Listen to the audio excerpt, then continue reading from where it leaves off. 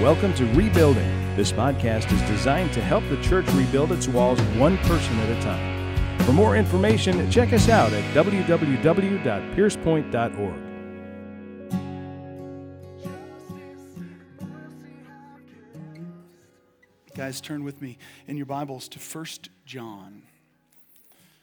1 John. And we're going to spend our time moving through chapter 1 and all the way to chapter 5. And we're going to spend some time a little bit in the gospel this morning. While you're turning there, I want to share with you a fun story. I've always loved C.S. Lewis. I've always loved Tolkien, which was one of his colleagues, and I love the imaginations they have and the stories they tell, and there's amazing truths that you can find inside of these stories. I think all of us know this. This is the power of the written word. So in chapter 6 and 7 of the Chronicles of Narnia, which is specifically the book or the chapter or the section in that Chronicle of Narnia called The Voyage of the Dawn Treader, C.S. Lewis focuses on a boy named Eustace. Eustace is a fun character. Eustace, according to Lewis, wanders off, and he wanders off avoiding his chores. In just a second, I'm gonna talk a little bit about some good or maybe not so good parenting advice. But so he wanders off doing his chores, and in his wandering, he enters a dragon's cave because he wants to plunder its treasure. Okay, he had chores aboard the Dawn Treader. He wasn't going to do them, so he wanders off and he plunders the treasure in this dragon's cave. The problem is that he turns into a dragon himself. Yippee for Eustace, right? So he turns into a dragon, and afterwards, Eustace comes across a lion. He doesn't know who this lion is when he comes across this lion, and he comes across this lion, and the lion changes him back to the boy that he once was. And of course, if you're familiar with Chronicles of Narnia, you know who this lion is. But upon that transformation, Eustace apologizes for his behavior. Okay, he apologizes for his behavior. He no longer feels the desire to go back to his former way of living. And Lewis says that he began to be a different boy, but there's actually a fun line that comes right after that. It's the stress is that he began to be a different boy, that he had relapses. This is this little boy changing back. So parenting advice, if you want to take it, if your kids aren't going to do their chores, tell them they're going to turn into a really ugly monster. See how it goes for you. Maybe it won't work, but hey, email me. Tell me how it goes for you. I'd love to find out. I'll let you test it out, and then I'll employ it if it works, right? So he began to be a different boy. Now, discovering that this lion that had changed him was in fact Aslan, Eustace asks Edmund, who is a main character in the story, and Edmund's his cousin. So he asks Edmund, he says, "Who is Aslan?" Because Edmund is telling him that's who has changed him and transformed him. And he says, "Who is Aslan? Do you know him?" To which Edmund responds with one of the most powerful answers in the book. And you can see C.S. Lewis's attempt to communicate the Christian story all throughout his writings, and especially Narnia. But Edmund responds to Eustace's question, "Who is Aslan and do you know him?" And here's what he says. He says, "Well, he knows me." Well, he knows me. I know that he knows me. Now, what he goes on to say is he says that he's the great lion, the son of the emperor beyond the sea, who saved me, or over the sea, who saved me and saved Narnia. Now, if you want to see Lewis's connection to the Christian story, you can see that Aslan, who is a lion, is the great lion. He's the Lion of Judah. We see Jesus in that, right? And then he says that he's the son of the emperor over the sea. Obviously, he's the Son of God. And then last but not least, he saves Edmund and he saves Narnia. He's the Savior of the world. You get these connections. It's glaringly obvious what Lewis is doing. And Lewis admits that that's what his agenda was. It wasn't to be exact, but his agenda was to communicate this great story of redemption.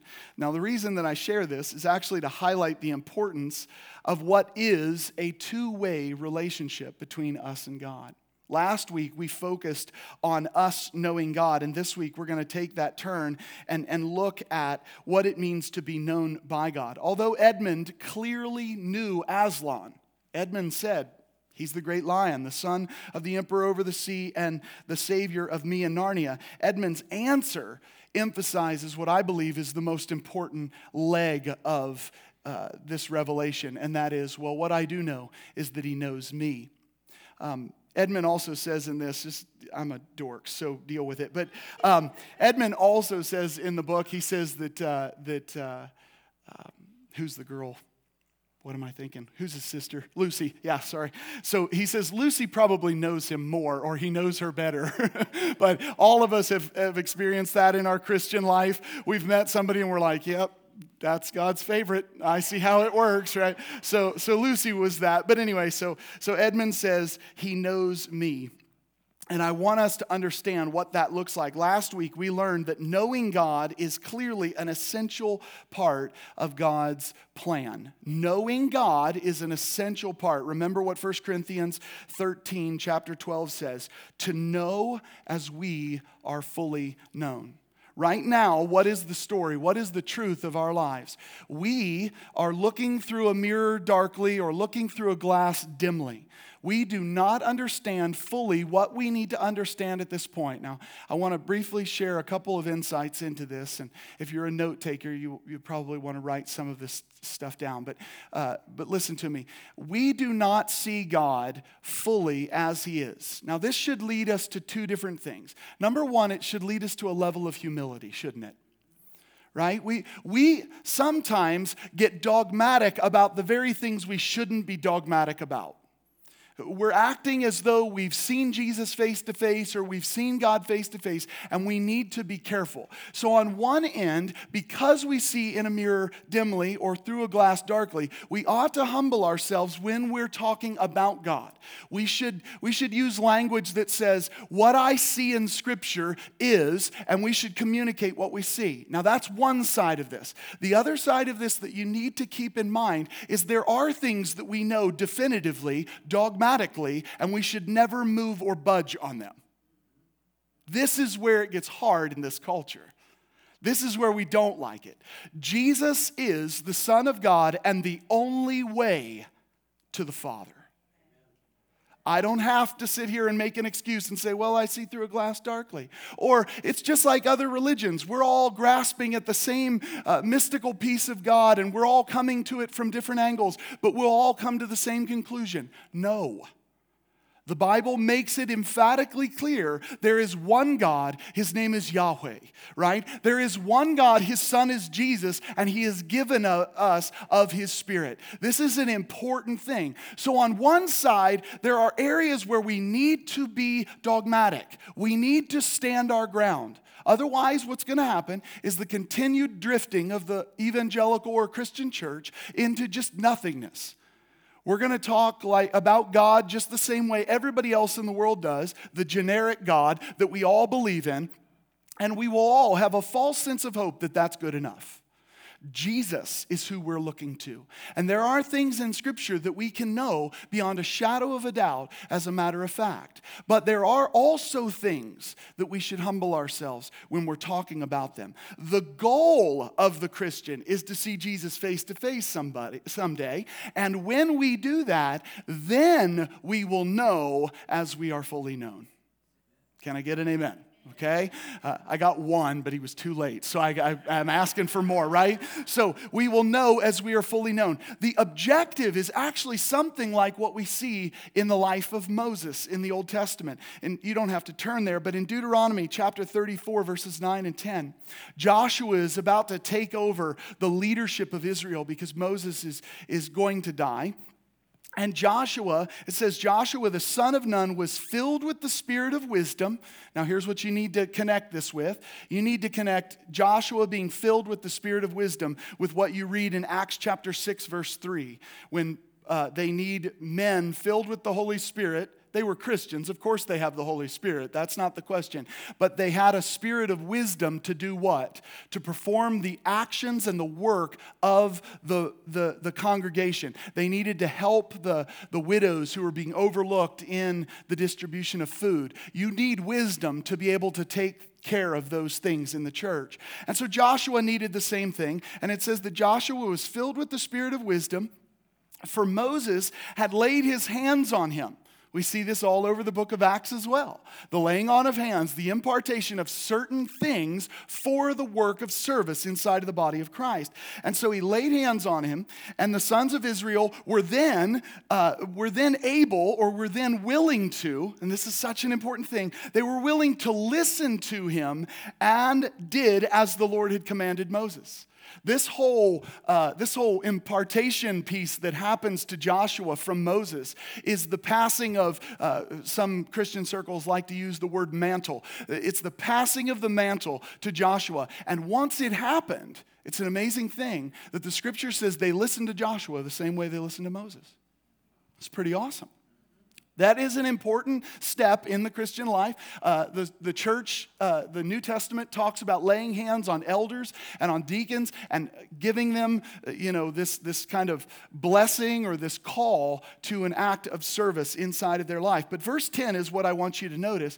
It says, since that time, no prophet has risen in Israel like Moses.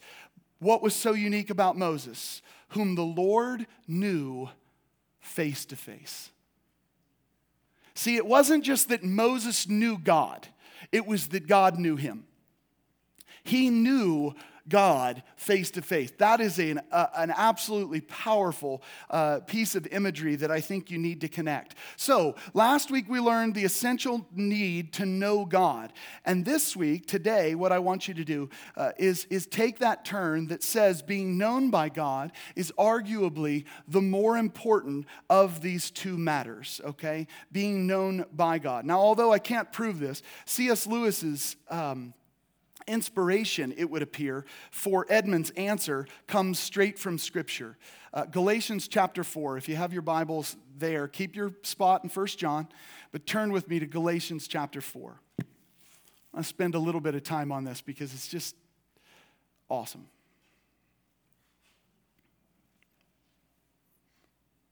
Galatians chapter 4, verses 8 and 9. It says, however, at that time, Paul is talking to the church in Galatia. He's addressing Christians. He says, however, at that time, when you did not know God, you were slaves to those which by nature are no gods. So what time in their history is he talking about? Pre-Christ, okay? He's talking about their pre-salvation story. And he says, you were slaves to those which by nature are no gods. So to quote the most famous prophet of all time, Bob Dylan, you are going to serve somebody in this life. It may be the devil, it may be the Lord, but you're going to serve somebody, right? And so in their life, they were serving that which was not a god. Verse 9, though, is where we want to focus. It says, but now that you have come to know God, so they're Christians, now that you have come to know God, and look at what Paul kind of throws in here. He says, or rather, let me stress something else, or rather, to be known by God, how is it that you turn back again to the weak and worthless elemental things to which you desire to be enslaved all over again? Paul makes this really important stress that the Christian has been known by God. He's not discounting in any way our knowledge of God or our knowing Him, but please remember, this is the same exact scripture that tells us that even the devils know God. Even the devils know God. That's not enough, okay? There is a mutual relationship that is very important here. In Galatians chapter 4, though, when he says, you have come to know God, or rather be known by God, the stress that he says about this knowledge and about this relationship is so fantastic. He says, because you know God, because you have been known by God, how in the world can you turn back around and live for the things you were once enslaved to? So let me ask you a question. Can Christians sin? You guys are not amening that enough as if you thought it was untrue at some point. But you can turn to the person next to you and ask them if you've sinned this week, and I bet you get a bolder answer. But the idea here is that we sin, okay? But as I've said many times, although we have the ability to continue to sin, we do not have the permission to continue to sin. God has called us to righteousness, amen? So when Paul says, what an amazing line, he says, now that you know God, or rather have come to be known by God, how in the world is it that you're turning back around and living after these things? This Apostle Paul is telling us something very important about our relationship, or the markers for being known by God. And that is, they are related to our behavior, our obedience. They are, however, in view of mercy, but they are connected to our obedience. Being known by God is identified by how you live your life. It's an absolute fact in Scripture. Now, in Matthew chapter 7, you don't have to turn there, but Matthew chapter 7, we touched on it last week. Jesus was confronting false prophets, and I'll just read it to you. I want you to listen to this really quick, because I want you to see the sense of urgency that the Scripture gives, that Jesus himself gives, for being known by him. He says, "Beware of the false prophets who come to you in sheep's clothing, but inwardly are ravenous wolves. You will know them by their fruits. Grapes are not gathered from thorn bushes, nor figs from thistles, are they?" They answered, "No." "So every good tree bears good fruit, but the bad tree bears bad fruit." I want to just take a pause here for your personal study. You can study this on your own and get excited about it if you're a geek like me, but you can get excited about it. Who is Jesus referring to right off the bat in this? False prophets, okay? Those who are peddling a false gospel. And in that context, he says, beware of false prophets who inwardly are ravenous wolves. If you really want to know what the motive and what the heart condition of those who preach a false gospel is, Jesus lets us know. You don't have to judge them. Jesus already lets us know. He says they're ravenous wolves. So you need to be very careful on those who proclaim something that is a false gospel. But he says that you will know them by their fruits. That's a phrase that we're familiar with. We've heard it all of our lives. You'll know them by their fruits. Now, this is true in every Christian's life. You can look at their life and see if they are marked by the fruit of the Spirit versus the deeds of the flesh, you will know who is who. That's true. But the context shows us that Jesus is talking about those who peddle a false gospel. That means the false fruit, the bad fruit that's being presented, is the bad message that they're declaring. So I want you to connect those dots. It's really important. This is how important false prophets and false messages are to the church. They have to be taken note of. These people have ravenous hearts, okay? So verse 17, he goes on. He says, every good tree bears good fruit, but the bad tree bears bad fruit. A good tree cannot produce bad fruit. If you've been saved by the gospel of Jesus, you are not going to turn around and change the gospel. You're going to have the same heart as the Apostle Paul that says, if we preach anything different or even an angel does it, you ignore them. You stick with what the Word of God says. That's how the Christian's heart is going to be. So he says, a good tree cannot produce bad fruit, nor can a bad tree produce good fruit. They can't preach a good gospel, church. They don't preach a gospel that saves you. They preach a gospel that says, hey, if you'll just pick yourself up by your bootstraps, if you'll just do more things, finally God will love you. Do you know the clear difference between our gospel and that gospel? Our gospel does call for obedience. Our gospel does call for a strict obedience to the commands of Christ. That's in the Great Commission. Go and teach them to obey all that I have commanded. But all of that is governed by Romans 12, 1 and 2, which is, in view of mercy, you present your body as a living sacrifice. When you've been set free, it's a joy to follow the Lord. If you are continually wrestling with Jesus, there's a chance you haven't given up the fight fully yet. So please listen to me. It's important that we catch these connections. So in verse 19, he says, every tree that does not bear good fruit is cut down and thrown into the fire. So then you will know them by their fruits. How are we going to know them by their fruits? We're going to know the gospel that they preach. We will know their behavior. We will know the actions they take. But the context shows something very clear and important that we need to understand. So verse 21, this is where we get to the stress of being known by God. Not everyone who says to me, Lord, Lord, will enter the kingdom of heaven, but he who does the will of my Father who is in heaven. Knowing God is one thing, being known by God is an altogether different thing. There are people who know God and say, Lord, Lord, didn't we do this and that in your name? What are his words to them?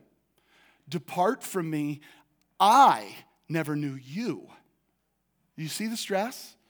Wow, that's humbling. And we look at it and we say, aren't they doing good things? I mean, didn't we prophesy in your name and cast out demons in your name and perform many miracles in your name? And as I said last week, if that is intended to be a true statement, or if it's just the gospel writer and Jesus quoting the lie that these people would say, if it is in fact a true statement, remember, God can heal people and often does, and delivers people often does, in spite of you, not in light of you. God has used wicked men and women all throughout the ages to bring about his purposes, to bring about care for his people. So don't get caught up on your pedigree of actions inside of your life. It's not about who you are and what you have done in order to make God know you. It is either that you are known by him and therefore you do what he asks, or he doesn't know you at all. And that's a staggering proposition. So he says, and then I will declare to them, I never knew you. Depart from me, you who practice lawlessness. Today, our question is, how do we know that God knows us? Or in other words, how can we, like Edmund, answer with boldness and assurance, well, God knows me. God knows me. I know it. The answer is actually simple. It's not easy, but the answer is actually simple. I hope you understand that premise there. When somebody tells you how to live a healthy life, they tell you you need to eat right and exercise, and that's a pretty simple message, isn't it? How easy is it to get up and go to the gym every day? You guys are just not here this morning. Hard. I love that. Hard. How easy is it? It's not easy. It's difficult. The same thing is true. What God says of those who are known by him is that they obey him. But there are times when that is difficult. It's a simple message, and yet it's challenging as we live it out.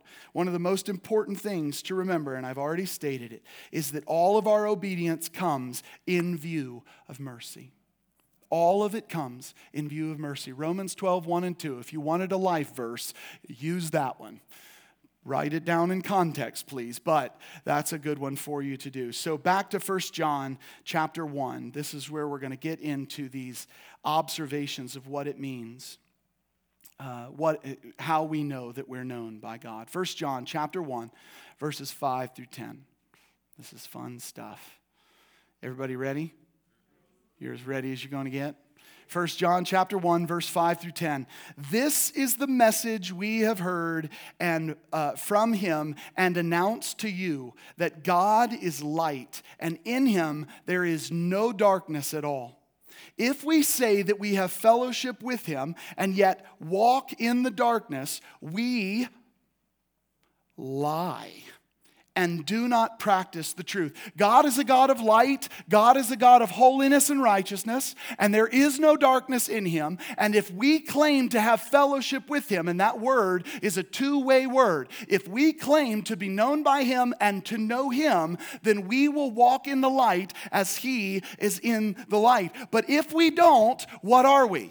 If we claim to know him, but we don't walk in the light, what are we, church? We're liars. Please say that louder with me. We're liars. This is important. The positive, feel-good, false, nonsense gospels of the world don't ever want to make you feel that you need to repent of your life. That don't ever make you want to feel like you need to change your ways. You're good enough, you're smart enough, and doggone it, Jesus loves you. But the New Testament writer John says if you claim to know him but don't look like him, you're a liar. Don't take it out on me. Send an email to John. This is really important. But he says, you're a liar. We lie and do not practice the truth. He doubles down. He doubles down. Verse 7, but if we walk in the light as he himself is in the light, we have fellowship with one another, and the blood of Jesus, his son, cleanses us from all sin. And we're going to see how he doubles down in this lie statement in just a second. But let's stop here in verse 7 and analyze a couple of things. The first one is that Jesus, if we have fellowship with him, if we're with him, known by him and know him, then he cleanses us from all sin. Nathan, I thought we were cleansed from our sin once we accepted Jesus. I thought that was a one and done. We're already good. Back to that question. Can Christians still sin? Yes. The next question I should ask is, do you? You better not say no, right? Do you still sin? Of course you still sin. You are called to run to the Father, to confess your sins, and Scripture says he's faithful and just to forgive you of all unrighteousness. We're going to get there in just a second, okay? So the cleansing of sin is something that happens on a regular basis. But here's how this begins to change in our lives. We are cleansed from sin and cleansed from sin and cleansed from sin, and the more we're walking after Jesus, the Scripture says the more we're coming to look like him. We're growing in our sanctification. Can I get an amen on that one? We ought to be growing in our sanctification in this life.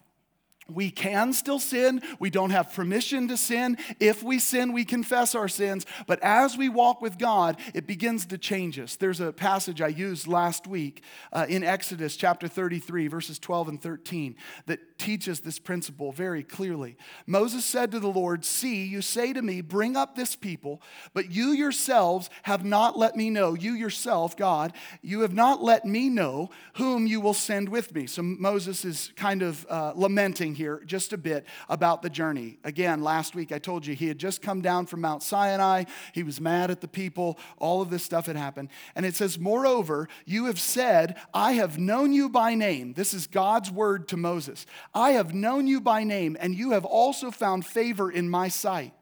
Now, therefore, I pray you." Moses' response is, if that's all true, if you really know me, God, then please do something about this. So he says, "Therefore, I pray you, if I have found favor in your sight, let me know your ways." And look at the next line, or listen to the next line. It says, "Let me know your ways that I may know you." Every day of your life that you learn God's ways and you walk after them, you become closer and closer in your relationship with the Father. You learn how he thinks, how he acts, what he would want of you towards your neighbor. This is important. How many of you feel that as Christians you got this down? You're like, I said yes to Jesus, I got this thing licked, I'm ready to go. No hands? I'm not the only one, because I'm not there either. We don't feel that way. We are growing in our sanctification. We're growing and learning what it means to look like Jesus every day of our life. Just like Moses, here's what we need to say to God. God, let me know your ways that I may know you. Back to 1 John. Cleanse us from all sin, Lord. Cleanse us from all sin. Call us to righteousness and holiness. Guess why? Because every step of that way, you get to know God a little bit better and a little bit better. Now, in that verse 7, there's another piece that is just for extra credit here. And that is, but if we walk in the light as he himself is in the light, we have fellowship with one another. I've stressed unity a lot in the recent past because it's this important. God is pleased when brothers and sisters dwell together in unity. Okay? Now, how do we get to unity? Well, you can listen to different pastors, different preachers tell you 1,000 different things. You can do a church-wide program to try to bolster more fellowship, and those things might work. You can tell people that they need to just get to know each other's likes and dislikes, and all of a sudden we become a social club. But sadly, I'm not sure we're accomplishing the goal of being a unified people. John told us right there in that line, he told us how we can become one with one another. He says, if you'll obey, if you'll come into faithfulness, if you'll begin to walk in the light as your Father is in the light, guess what happens? We start to be unified. We start to have fellowship with one another, and it's not manufactured. How many of you have been in the church for most of your life? How many of you have been in the church for most of your life? Come on, I'm not going to wait. I'm going to hold my hand up until you're agreeing with me or telling me the truth. Okay, cool. You've been in the church all of your life. How many of you can say in that time you've struggled at times to develop fellowship and to be close to people? Or you met some really stupid people and you just didn't want to hang around with them? Okay, no. Don't stress that too much. But, okay. I apologize for being that stupid person. But here's the deal, right? We have all been in the church. Those of us who have been in there for a long time. We've spent a long time in the church. We've desired fellowship, and we've just not found a way to do it. Everybody has their programs. There's 1,000 books written on the subject. James tells us the answer in one line. Walk in the light as he is in the light. It won't be manufactured. You won't feel like you're being squeezed together into a group of people and forced to like them. You'll all of a sudden see the beauty in who they are because they look more and more like your Savior. You see, it's like a pyramid or a triangle here. Every one of us is starting out at the bottom when we come to know Jesus, and we're walking in that light every step of the way. What are we doing? We're walking towards Jesus. And what happens in a triangle? The further you go towards Jesus, where are we at in relation to each other? Closer and closer in proximity. The idea here is that unity is forged in obedience. That's how this comes together. That's how this works. So I want you to connect those dots. We need to walk in the light as he is in the light, and it will all come together. So verse 8. If we say that we have no sin, we are deceiving ourselves and the truth is not in us. That's just another way of saying you're a liar. There's his double down, okay? If we say that we have no sin, we are deceiving ourselves. Verse 9. But, here's the but here. If we confess our sins, he is faithful and righteous to forgive us of our trespasses, of our sins, and to cleanse us from all unrighteousness. What an amazing line next. If we say that we have not sinned, we make him a liar, and the word is not in us. This is pretty impressive, church. We have all sinned and fallen short of the glory of God, right? Amen. We all continue to sin. It doesn't mean that we're continually sinning all the time, never stopping. That's all we ever do. That's a sad mischaracterization of the fallen nature of man as Christians. We are new creation. Amen? We're a new creation. If in any way we can say no to sin and walk in obedience to God, that's one area we're not utterly sinning and falling apart. So the logic doesn't follow that we're just stuck in this cycle all the time. We are becoming more like him. But if we do sin, and that I think is an important thing, if we do sin, not when we sin necessarily, but if we sin, we can confess our sins to the Father, and he is faithful and just to forgive us of all unrighteousness. Powerful, powerful truths. Some of you are here today and you're struggling. You feel like the lot of your life, the majority of your life is characterized by just sinful actions. Remember, if you feel conviction at all, if the Spirit of God is convicting you and you are broken about this, God is speaking to you. Respond to him. Respond to him. If you feel that you're worthless and no good and low down and everything is just going bad and you're going to do nothing but stoke the fires of hell someday, if that's the thought that you have in your mind, understand that if you didn't care what Jesus thought, you wouldn't care to feel that way. You'd go, who cares? Stoke the fires of hell, whatever. That's your attitude. But your attitude is not that. Your attitude is hearing the voice of God and it's breaking your heart. Run to him, church. Run to him. I had somebody stop by the church this week just struggling with this same exact thing. Struggling with, I'm just worthless. I'm just nothing. It's just, I've sinned too much. God's done with me. Meanwhile, he's weeping about this. So let me ask a question. If you didn't care what Jesus thought, why would you weep? Why would you be brokenhearted? Why would you care? You wouldn't. So what's beautiful about that is not to say to somebody in that situation, it's all okay. It's all okay. Just go about your business. You're saved by grace, that generic form of grace the world teaches today. Right? You're saved by grace. No, instead I said, okay, so let's repent. Let's call on God. Let's walk right after him. Let's, in view of mercy, let's set our mind on him and on his heart, and let's do it his way. That's the right call of the Christian. That's how we should do this. If you sin, confess your sins. God is faithful and just to forgive you of all unrighteousness. Turn over to 1 John chapter 2 now. 1 John chapter 2, starting at verse 1. My little children, I am writing these things to you so that you may not sin. So that you what? May not sin, because you may not. Have you ever had a kid ask you this question, say, hey, can I have this or can I have that? And what is your response supposed to be? I don't know, can you?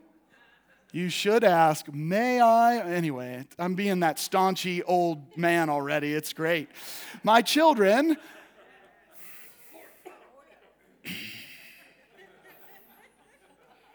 get out of my church, Roger. Anyway, okay. My little children, I love you. I love you. My little children, I am writing these things to you so that you may not sin. And if anyone sins, we have an advocate with the Father. I love this picture. Look, you've got the Father and you have an advocate with that Father. And who is our advocate? Jesus. And we know this beyond a shadow of a doubt. We have an advocate with the Father, Jesus Christ, the righteous one, and he himself is the propitiation for our sins, and not for ours only, but also for those of the whole world. Not for ours only. Who is our in that statement? It's Christians, the church, right? Not for ours only, but who did Christ die for? Sorry, my throat's breaking up crazy. But also for those of the whole world. God wants that none should perish, but that all come to everlasting life. You must read it for what it says. Such a powerful statement. So Jesus didn't just propitiate or die for or spill his blood for the sins of the church. It is for the whole world, all those who will believe. Verse 3, by this we know that we have come to know him, if we keep his commandments. But Nathan, that just says this is how we know we've come to know him. I'm getting there. This is how we have come to know him if we keep his commandments. The one who says, I have come to know him and does not keep his commandments, say it with me, church, is a liar. Yippee. And the truth is not in him. Verse 5, but whoever keeps his word, whoever keeps what, church? His word. In him, the love of God has truly been perfected. I've harped on this for many years now, that we've replaced the definition in the Bible of love with the culture's definition of love. And love just simply means let everybody do everything and don't worry about it, including let people run towards that precipice called hell without ever telling them they need to stop, they need to repent, they need to turn. That's not loving. And I've quoted it 1,000 times, but you should YouTube it for yourself sometime. Type in Penn Jillette on Christians and hell. Penn Jillette on Christians in hell. When the most renowned atheist, or one of the most renowned atheists in our culture, stands there and says, if you believe with all your heart that people who do not believe in your Savior, in your Jesus, are going to hell, and you don't tell them about it, that's the most unloving thing a person can do. That's an atheist's view of that. That is the most unloving thing you can do. But the point here is that we've manipulated the form love. We've made it mean all kinds of things. How are we truly perfected in love? How does this happen? If we keep God's word. You want to know how to love better? Do as Jesus said. Do what Jesus commanded. Oh, we're back to Exodus 33 again. It's the same principle. Teach me your ways, let me know your ways, that I may know you. Those who know God love. Those who know God love, and love is perfected in our obedience to the Father. I hope you're connecting all of these dots with me this morning. The one who says, verse 4, I have come to know him and does not keep his commandments is a liar, and the truth is not in him. But whoever keeps his word, in him the love of God has truly been perfected. By this we know that we are, and here's where we turn the relationship around.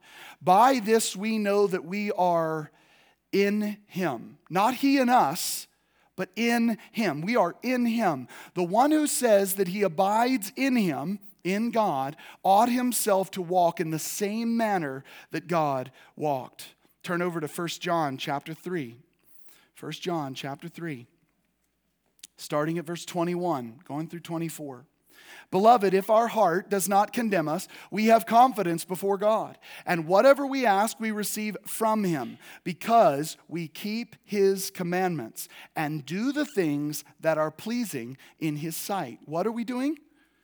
His commandments and the things that are pleasing in his sight. Verse 23, this is his commandment, that we believe in the name of his Son, Jesus Christ, and love one another just as he commanded us. But it doesn't stop there. Verse 24, the one who keeps his commandments abides in him and he in him. It's both ways. I know him and he knows me. I'm abiding in him and he's abiding in me. But how is that identified? By us keeping his commandments. We know by this that he abides in us by the Spirit whom he has given us. Next week, Barney's going to be picking up on this. Sarah and I and the girls are going to take a vacation, a much-needed vacation, and we're going to go hang out with a family with 3 times the amount of kids that most people have. And you might not think that's a vacation, but that's a vacation to me. So we're going to go hang out, and it's going to be fun. And Barney's going to pick up on this next week, and he's going to be talking about the idea that knowing God is important. Being known by God is important. It's evidenced by our obedience, but we have an advocate. We have a helper that is with us, and he has given us everything we need pertaining to life and godliness. Isn't that a beautiful truth? You're not alone in obeying God. This is not some sort of human religion where you just need to pick yourself up by your bootstraps. You do need to learn self-control. Yippee. You do need to learn that. But you have the Spirit of God who's convicting you and teaching you and training you and reminding you of all the things that Jesus has said. 1 John chapter 4, verses 7 and 8. Beloved, let us love one another, for love is from God. And everyone who loves is born of God and knows God. The one who does not love does not know God, for God is love. Verse 13, by this we know that we abide in him and he in us, because he has given us of his Spirit. Turn over to 1 John chapter 5. 1 John 5, verses 1 through 5. Whoever believes that Jesus is the Christ is born of God. Confess with your mouth and believe in your heart that Jesus is Lord. Romans 10, 9 and 10. And whoever loves the Father loves the child born to him. That term right there, loves the child, is not talking about Jesus. To love the child means to love the children of God, his people. Look at what verse 2 says. I'll confirm it. Verse 2, by this we know that we love the children, plural, of God. It's not Jesus. It's our love for one another. I get sick and tired of hearing this in the church, and I know you hear me say that a lot, so you're probably sick and tired of that. But I get sick and tired of hearing people say, man, I hate the church. Or man, I want, the motto of the modern church is, here's a church for people who don't like the church. If you don't like the church, you got a problem. His name is Jesus. If you don't like the church, you better take it up with the one who died for her. You better take it up with the one who loves her. The ones who belong to God love the church. You might not love the politics. I get the point. You might not love the politics, but you need to love the people. Because what he says right here is that we will know that we love the children of God when we love God and observe his commandments. By this we know that we love the children of God when we love God and observe his commandments. It's back to unity. Obedience brings us together. That's the point of all of this. Verse 3, for this is the love of God, that we keep his commandments. And here's the line I want you to underline and I want you to put on your mirror in your bathroom. His commandments are not burdensome. Everybody's sleepy this morning, but I need you to get with me. His commandments are not burdensome, church. They are good. They are life. They are truth, and they help us to know Him better every day of our life. Verse 4, for whatever is born of God overcomes the world. I guess there goes that being stuck in sin forever. You are born of God, good. You overcome the world. And this is the victory that has overcome the world, our faith. We trust God and we walk it out. Verse 5, who is the one who overcomes the world but he who believes that Jesus is the Son of God? Do you notice those verses? It does not leave you out of the mix. It doesn't say who overcame the world. Jesus did, yay. It says who overcomes the world? Those who believe Him, those who walk after Him, you and me. That's who overcomes the world. Okay, now for the express statement of being known by God. 2 Timothy chapter 2, verse 19, and we'll be wrapping up. 2 Timothy chapter 2, verse 19. Nevertheless, the firm foundation of God stands, having this seal. The Lord knows those who are His. The Lord knows those who are His. But don't stop at that verse. Don't stop at that part of the verse. The Lord knows those who are His, and everyone who names the name of the Lord is to abstain from wickedness. Sin, evil, all of it is wrapped up in there. Everyone who names the name of the Lord is to abstain from wickedness. Why, church? Because if you don't, what are you? You're a liar. You're a liar. Church, this is not, I hope you understand this. I believe truly that you do. Eternity is not a game. This is nothing small. We're talking about, hear me, I know your kids are important.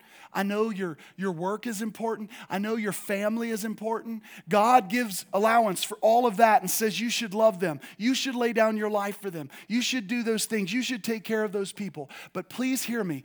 God is number one in your life. And you cannot say that God is number one. You cannot say that you love Him and that He loves you. You can't speak with the assurance of Edmund in Chronicles of Narnia that He knows you if you refuse to submit to Him. You cannot have that confidence. Eternity is too important for you to play this game that says, hey, I think I'm close enough. I think I'm close enough. Why? Because Grandpa told me I was close enough. Mama told me I was close enough. My generic reading of the Bible tells me that I'm close enough. That last internet meme I saw told me that I was close enough. I'm good enough. You can make it. You're awesome. Am I the only one who grows tired of those things? Am I like I'm it? Because I look at them and I'm like, I just puked a little bit. I don't know what just happened here.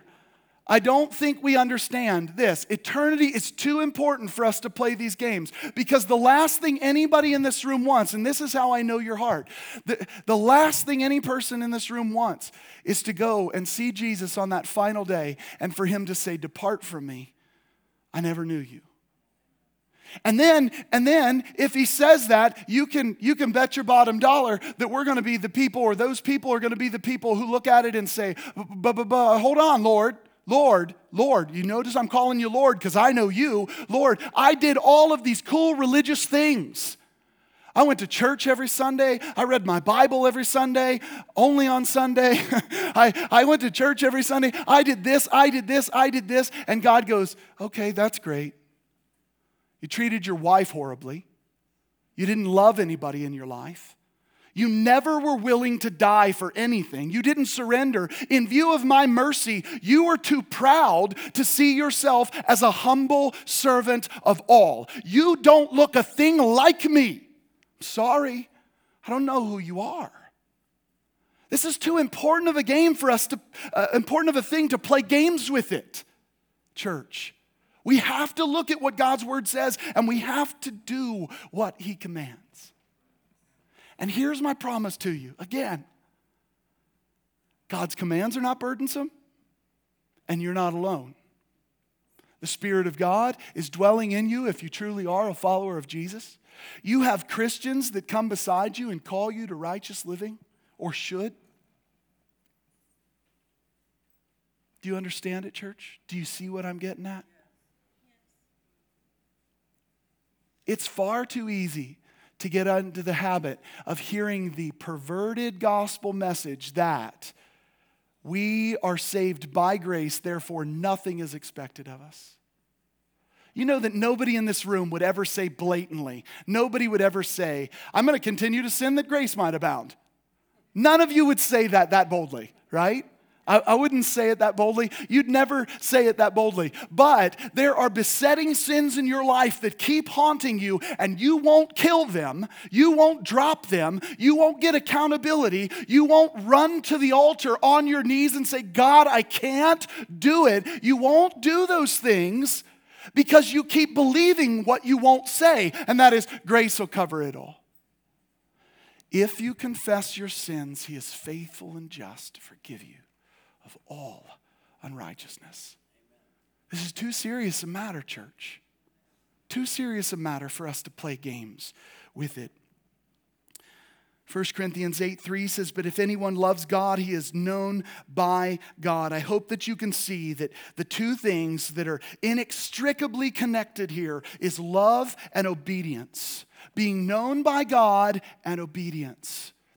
They're so mangled together and so intertwined, you can't get that ball of yarn unknotted. This is what we are called to. So let me end with this. Let me give you this final piece. 2 Peter chapter 1, verses 2 through 8. Grace and peace be multiplied to you in the name of God and of Jesus our Lord. Seeing that His divine power has granted to us everything pertaining to life and godliness. Do you have everything you need to obey Him? The answer is yes, church. Through the true knowledge of Him. You have come to know Him and be known by Him. Through the true knowledge of Him who called us by His own glory and excellence. And if you're known by God and know Him, what do you have? You have His Spirit. Verse 4, for by these He has granted to us His precious and magnificent promises, so that by them you may become partakers of the divine nature. How many of you want to be like Jesus? I want to be like Jesus. You can become like the divine nature. And I'm saying this to somebody here, I don't actually know who you are, but I definitely feel this one. You can stubbornly reject what the preacher says. Doesn't matter. I'm telling you exactly what the Word of God reads. You can not like me. That's a risk that I take. But you cannot reject what God says. He says boldly and clearly that if you want to be a partaker of the divine nature, you have to die to yourself. Verse 5, now for this reason also applying all diligence, in your faith supply moral excellence, and in your moral excellence knowledge, and in your knowledge self-control, and in your self-control perseverance, and in your perseverance godliness, and in your godliness brotherly kindness. And in your brotherly kindness we finally arrive at that magical thing that we all claim to do, love. But please let me show you the foundation that love is built on. Remember verse 5, verse 6, and verse 7. The foundation that love is built on is faith, which leads to moral excellence, which leads to knowledge, which leads to self-control, which leads to perseverance, which leads to godliness, which leads to brotherly kindness, which results in that glorious building of love. You want to love? Do it God's way. Otherwise, John's words are still true. You're a liar. You're a liar. I know what you're thinking. This is positive, Nathan. Thanks so much for such an uplifting message. I would utterly hate you if I stood here before you and told you how awesome you were and how cool you look to me, because you all look cool. You dress up nice. But I would hate you if I told you those things and never told you what the Word of God says. And I'll be this bold. Every preacher in this world who never tells you that truth, what God says, not my conjecture. You can throw out my comments if you want. Eliminate them all. Just go to what's written on the pages of Scripture. Any preacher who does not tell you that does not love you. I'm telling you, church, you need to hear it. I want you to be encouraged. And do you know what encouragement means? It means to have courage built into you. You want to know what your courage is now? You've been given everything you need pertaining to life and godliness. You've been given everything you need. If you sin and fall short, guess what you get to do? You get to run to the Father. You don't have to sit there and say, God's so mad at me, He wants me dead, I'm going to stoke the fires of hell. No, run to Him. Run to Him. Rest at His feet. We can boldly approach the throne of grace, right? That even means in our sin, in a place of repentance. Run to the Father, dump it in His lap. He's the one who cleanses you of all unrighteousness. You want an encouraging message? It's not that the way you are is good enough. It's that the way God wants you to be is given to you, it's stated for you, and it's empowered in your life to achieve. You can do this if you will trust Him. Amen? God loves you, people. He loves you more than I love you. He loves you more than I can love you. But He loves you. And He's called you to righteousness and holiness. He's told you, you want to be mine? Look like me. You want to show everybody in the world that you're mine? Look like me. That's what you do every day of your life.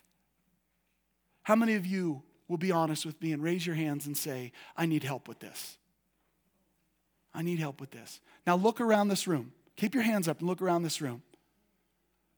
If we will continue to follow after God and we will continue to obey Him and walk in His light as He is in the light, guess what's going to happen? This church is going to become more unified than any church you've ever seen.